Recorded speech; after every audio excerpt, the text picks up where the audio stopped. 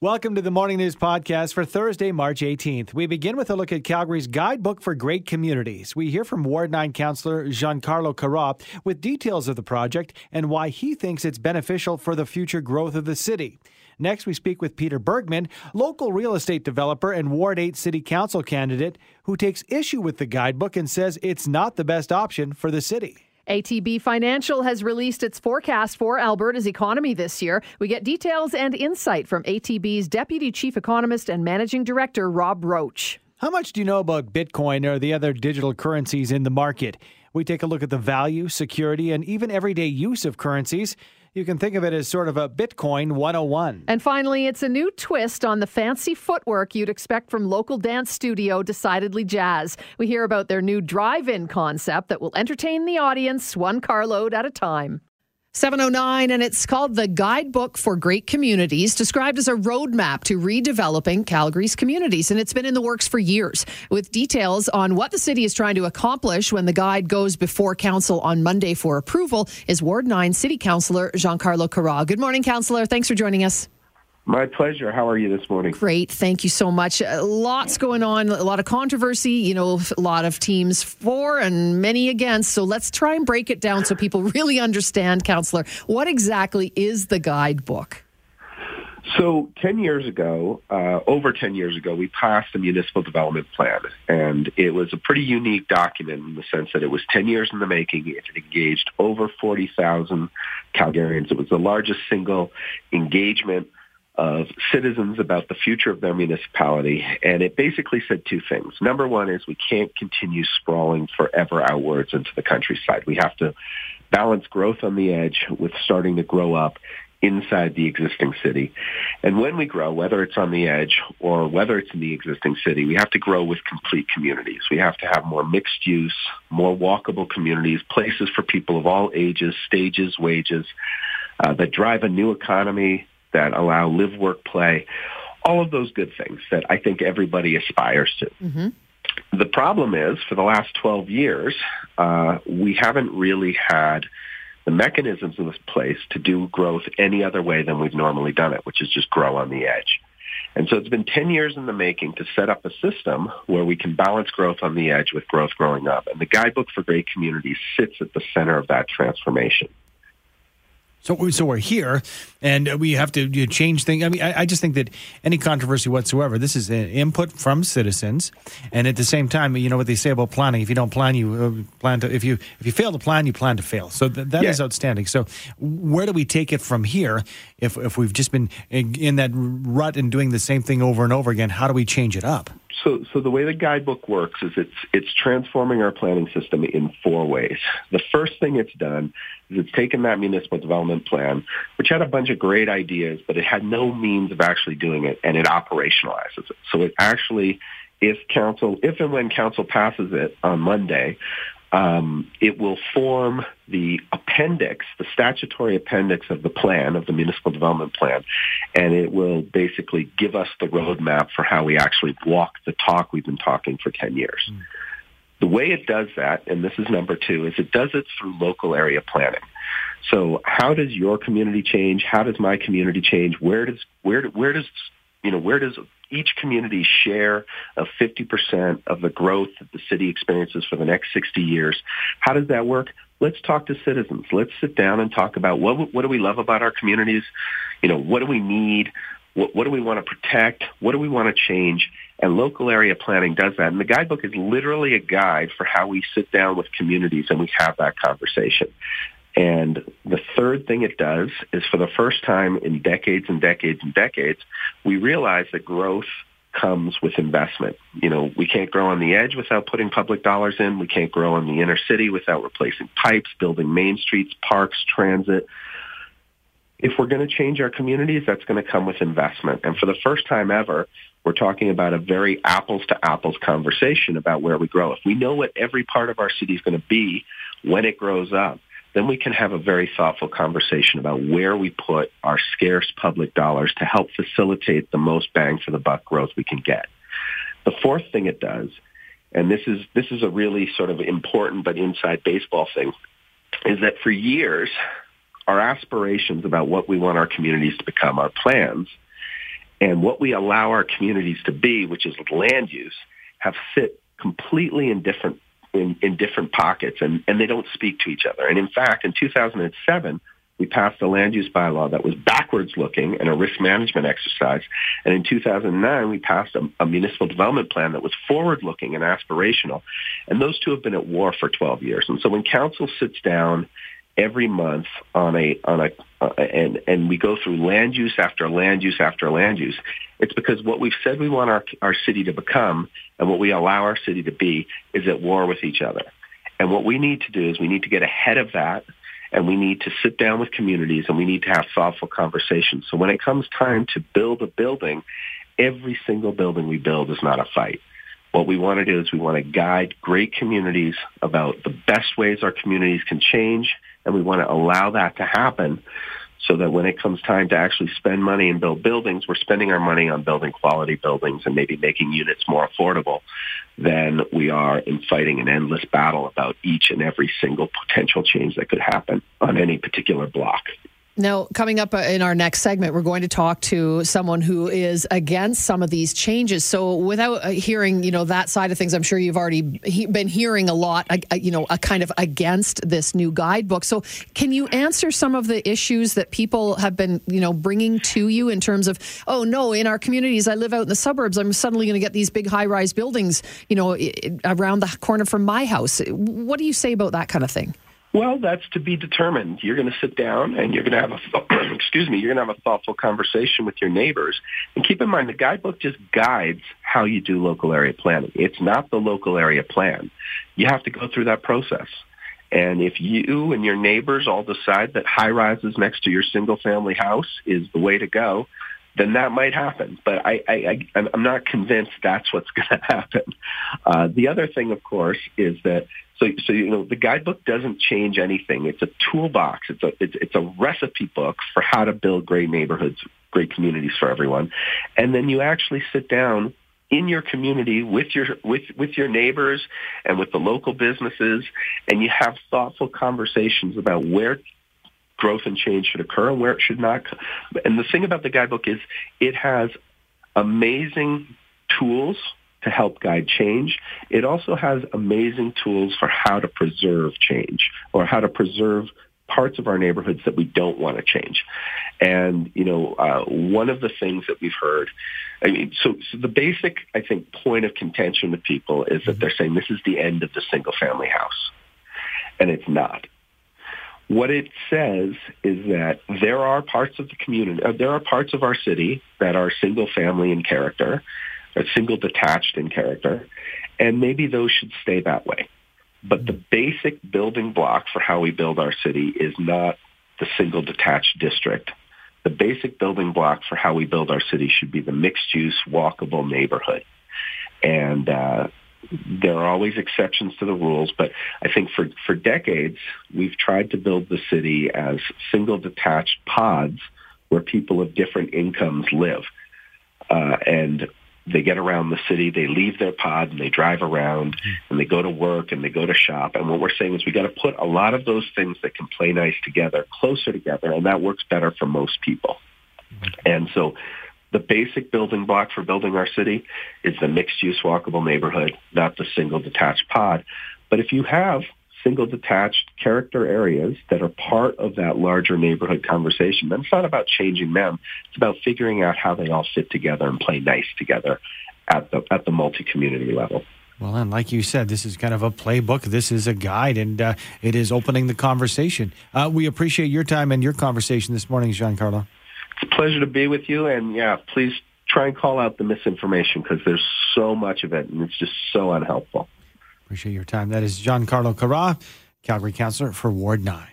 7:19, it's Mornings with Sue and Andy, and we're continuing our conversation right now about great neighborhoods, the Great Neighborhoods Plan. We just heard from Ward 9 Councillor Giancarlo Carra on the positives of the Calgary Great Neighborhoods Guide. Now we're going to hear a different point of view from real estate developer and Ward 8 Calgary City Council candidate Paul Bergman. Good morning to you, Paul.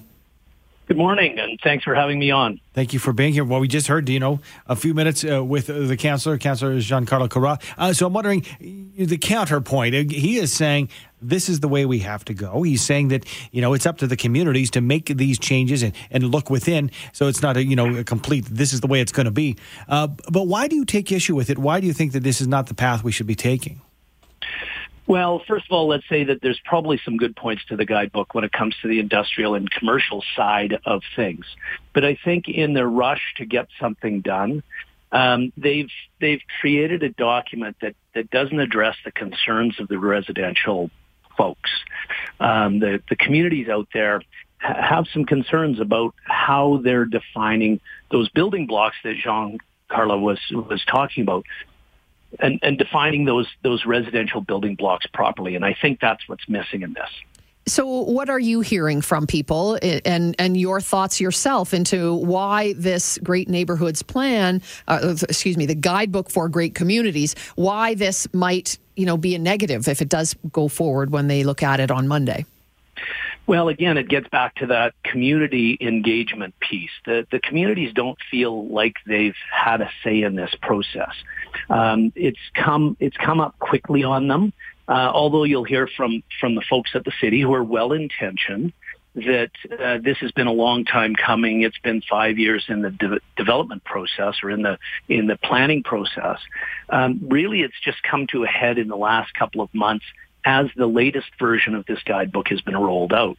I've seen several versions of the guidebook over the last couple of years, and we've sent it back to the planning department because there were lots of missing pieces and it was not a perfect document.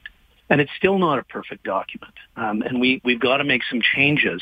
So there's no rush for us to get this passed right away. We've got some time because population isn't growing that quickly.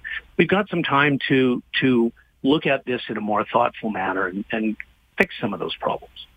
So I just want to get some kind of an idea here, Paul. Would this be a case that if I live in an older neighborhood like it, maybe in an Acadia or a Fairview that is, moving closer to be middle of town, it used to be the outskirts, if you will, and I love that small feel of my neighborhood, and something like this comes in, and it might be a case that my neighbor would be allowed with rezoning to build a multi-res right next or a semi-detached, and there could be a bunch of these on the street, and that's not what I signed up for initially? Yeah, but let's put this in the proper context. Okay. This can happen right now under the present zoning bylaws. Somebody can come in and apply to put a fourplex next to your single-family house on a corner lot. Mm-hmm. You can do that today. What this process, what the guidebook is supposed to be, is building blocks for communities to then use to define their local area plan and their community. The problem is there isn't, in the residential section of this book, there isn't the tools to get to that granular level.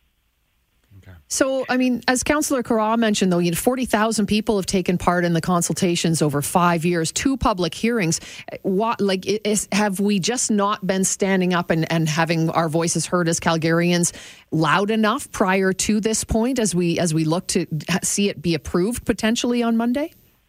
There's that piece, definitely. But I think it also comes from the other side, where the city says they've engaged with 40,000 people. That sounds like a lot of people.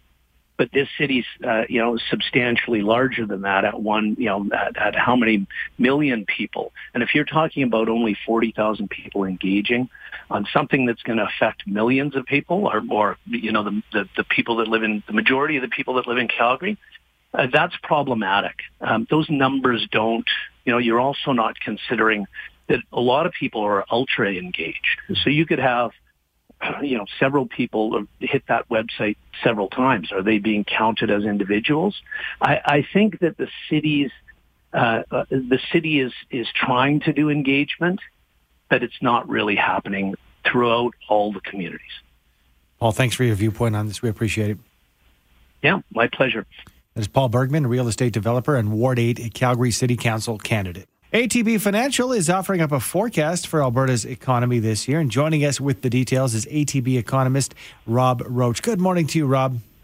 Good morning, Andy. It's a treat to be on. I've listened to your show with with Sue all the time. Oh, good. It's glad to know somebody's listening besides my mom. That's we're very excited to have some positive news, and I hope we can count it as positive news. ATB's economic outlook definitely more positive for 2021. So can we say that Alberta's economy is on the mend officially? I think we definitely can. And on the mend is a good analogy, because that is what we on the mend is good, but it signals that we haven't fully healed yet. So our forecast for 2021 is economic growth of about 4.1%. But of course, we contracted last year by about 7.1%. So it's in the right direction, but we still have to be patient. It's going to take a while before we're fully back to where we were before the pandemic. Rob, with GDP growing, you say perhaps around 4.1% this year, what would have been, not in its heydays, obviously, but what would sort of be the average GDP that we would have seen pre-pandemic? Well, pre-pandemic, 2-3%, and during the boom, we got up into 4, 5, even 6%. Wow. But that growth was usually based on growth the year before. So it was growth on top of growth. Whereas this time around, we're playing catch-up. So we're filling in some of the hole that was dug last year. So that's why, 4% would normally be very strong. But because we're coming off that low year, it's not as good as it maybe sounds. Let's, I know that you guys are laser focused on our province and what's happening for the Alberta economy. But can we compare ourselves to our neighbors east and west, to the other provinces, when it comes to 2021 in our recovery? Yeah, so we're all in the same storm, which is the pandemic. We got hit a little harder because of the oil price crash. But basically across the country, the big variable is the vaccine rollout, how quickly economies will be able to fully reopen. And there'll be some variation from coast to coast, but we're all in that same situation. And here in Alberta, our growth will be, there'll be differences because of the different ways the pandemic has played out.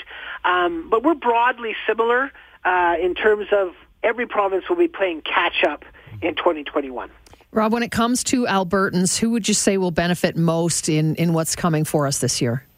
Well, unfortunately, we are forecasting a K-shaped recovery. So if you think of the letter K, that upper branch is businesses that were able to stay open and individuals who kept their jobs, their income wasn't disrupted.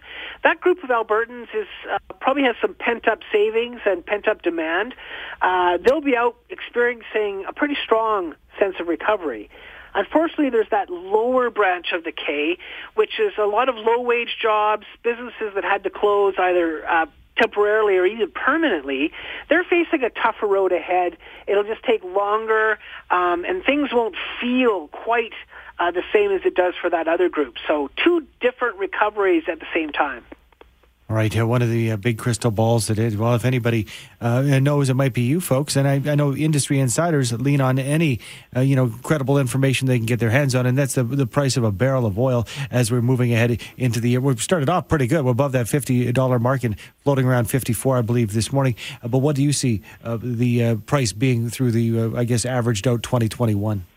Yeah, always a challenge, of course, with the price of oil and the really strong rally over the first 3 months of the year. That's very encouraging.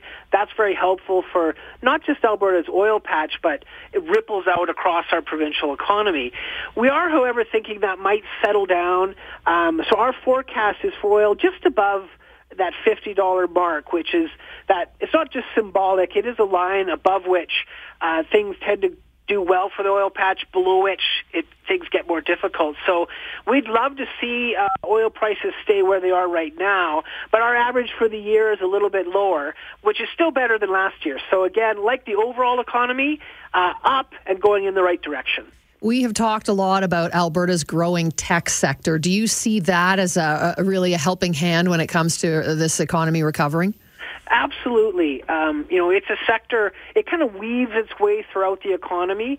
It's present in a lot of different sectors, and it's been doing well. Now, we want to be realistic. It's not a silver bullet. It's not going to replace the ground that we lost during the pandemic, and it's not as big as oil and gas, but it has been growing, and it has a very bright future. So I think, that's something we can celebrate. Same with our agriculture sector. Long-standing part of the Alberta economy. It did well in 2020. It looks like it's going to keep doing well for many, many years. So a couple bright spots there for sure. I'm seeing a couple mentions of retail within this report and this look ahead. I'm wondering if do we lump the hospitality industry and restaurants in with retail, or is that a different animal when it comes to your forecast? Because we know that hospitality and the restaurant industry has been hit hard. Yeah, two different animals, and they both rely on consumers going out and spending. But the retail sector, which is restaurants are kept separate in terms of the numbers. It did okay. I mean, it wasn't great, especially if you had to close your store or partially close. But overall, retail, held its own, and it does look like it'll bounce back as the economy keeps reopening. Whereas the hospitality sector, including restaurants, they have to get reopened fully, which still hasn't happened because the pandemic isn't over with, and they have to make up, for a tough 2020. So, they will get to reopen. I'm sure Albertans will be anxious to be in-person dining as much as they can. So, it's going, again, same story, going in the right direction, but they need, really to get back to normal as quickly as possible because they got to make up for a really tough 2020. Mm-hmm. Rob, we got a text in from Brian. He says, I believe oil prices will help our GDP numbers, but in my opinion, jobless numbers are going to recover very slowly. Well, the texture is bang on in terms of what we're seeing as well. We're going to see some employment growth. We have seen some employment growth as the economy reopens. It's just not enough to keep up with demand. So we need to get all the jobs back we lost, plus add some new ones. And that's not all going to happen in 2021. So the unemployment rate, we are forecasting it stays roughly where it is, around that 10% mark. So job growth, but not enough to really make a huge dent in the number of people looking for work. Interesting information. We appreciate your time this morning, Rob. Thank you so much. Thanks, Eddie. Thanks, Sue. Thanks for having me on. You bet. That is Rob Roach, Deputy Chief Economist and Managing Director at ATB Financial. You can find out more at atb.com. 6:19, it's Mornings with Sue and Andy. Thank you very much for spending your time with us. It's fancy footwork, the kind of fancy footwork you would expect to see from Decidedly Jazz, but at a different venue, taking it outside. With the details, we're joined by Kim Cooper, Artistic Director from Decidedly Jazz. Good morning to you, Kim. Hi. Thanks so much for having me on your show. Thank you for being here. Well, I know that as an entertainer and an artist, you love getting up early as possible. It's just a shame we couldn't have you on at 5:30. Let's talk about this. This is interesting because everybody in the arts who has wanted to survive during this pandemic has had to change things up. You guys, this is a great idea. You just had to wait till maybe the snow melted, so tell us about what you're doing. Well, I'm just sitting here with kind of pinching myself because it's opening night, and this is not something I expected to experience this year. Crazy. It's a really hard time for performing arts. We all know that. The industry is decimated. If you're working, you're so lucky, and so we are so lucky that we have a set of circumstances that have allowed us to be where we are today. Yeah, but we had this idea that we wanted to try to do a drive-in performance, and that's something that people have been able to do, in warmer climates, carefully, slowly, in a distance way. But because we have, in our beautiful building, we have a giant space that we call the breezeway. So this is a glassed space that is outside the theater, but inside the building. And we happen to have a parking lot right across the street. So our drive-in dance show is a piece that is about a half an hour long. An audience can drive in. We're located on 12th Avenue between Center Street and McLeod Trail Southeast.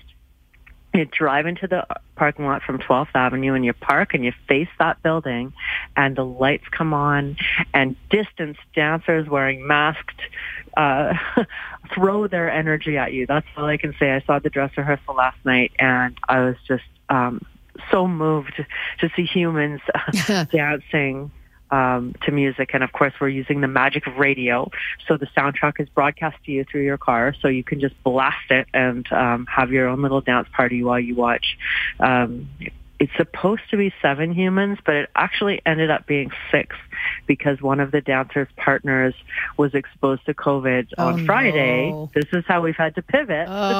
And so though they're both negative and she's fine, I just had to make the call last week that it was just too dangerous to the show. Well, thank goodness you can still go ahead with it. Okay, so this is really neat. So you park across the street from Decidedly Jazz. You guys have lit up the window. It is a beautiful building. It's up on the 2nd floor where the performers will be. We tune in our radio in the vehicle and just watch the show. 30 minutes long, so it's short and sweet and fantastic. And it's free, I understand. It is free, and another actual super bonus of generosity, the parking lot is free, so you don't even have to pay for parking. Awesome. You can just come and show up. Do we have to book a spot? Well, it's great if you reserve, but so shows are at 8:30 and 9:30 tonight, tomorrow, and Saturday, and the 8:30s are pretty full, so it would be best to go to the 9:30s. It's great if you can just tell us that you want to come on our website where all the information is, because then we can just have an idea of how many people are there, and there are volunteers who direct you to spots and tell you the best way, because of course you have to park in a distance way too. So it's not like we can fill the parking lot. We have to be careful about making sure that there's space around all the cars. Good stuff. Perfect for the family. Yeah. And the price is Awesome. right. There's some good exposure for you folks. I like that. Well, it's really, it's just a little half hour of joy. Absolutely. So, Thank you for bringing that to us. We need it right now. We do need it, yes. It's so great. I'm so proud and excited. Got some great weather for it, too, this weekend, Kim. Thanks for your time. We appreciate it. Thanks for having us. Take care. You as well. That's Kim Cooper, Artistic Director for Decidedly Jazz Dance Works. You can go online, decidedlyjazz.com. Again, it kicks off tonight right through Saturday, 8:30 and 9:30 are the performances at 111 12th Ave Southeast. And Kim says, if you can, register online.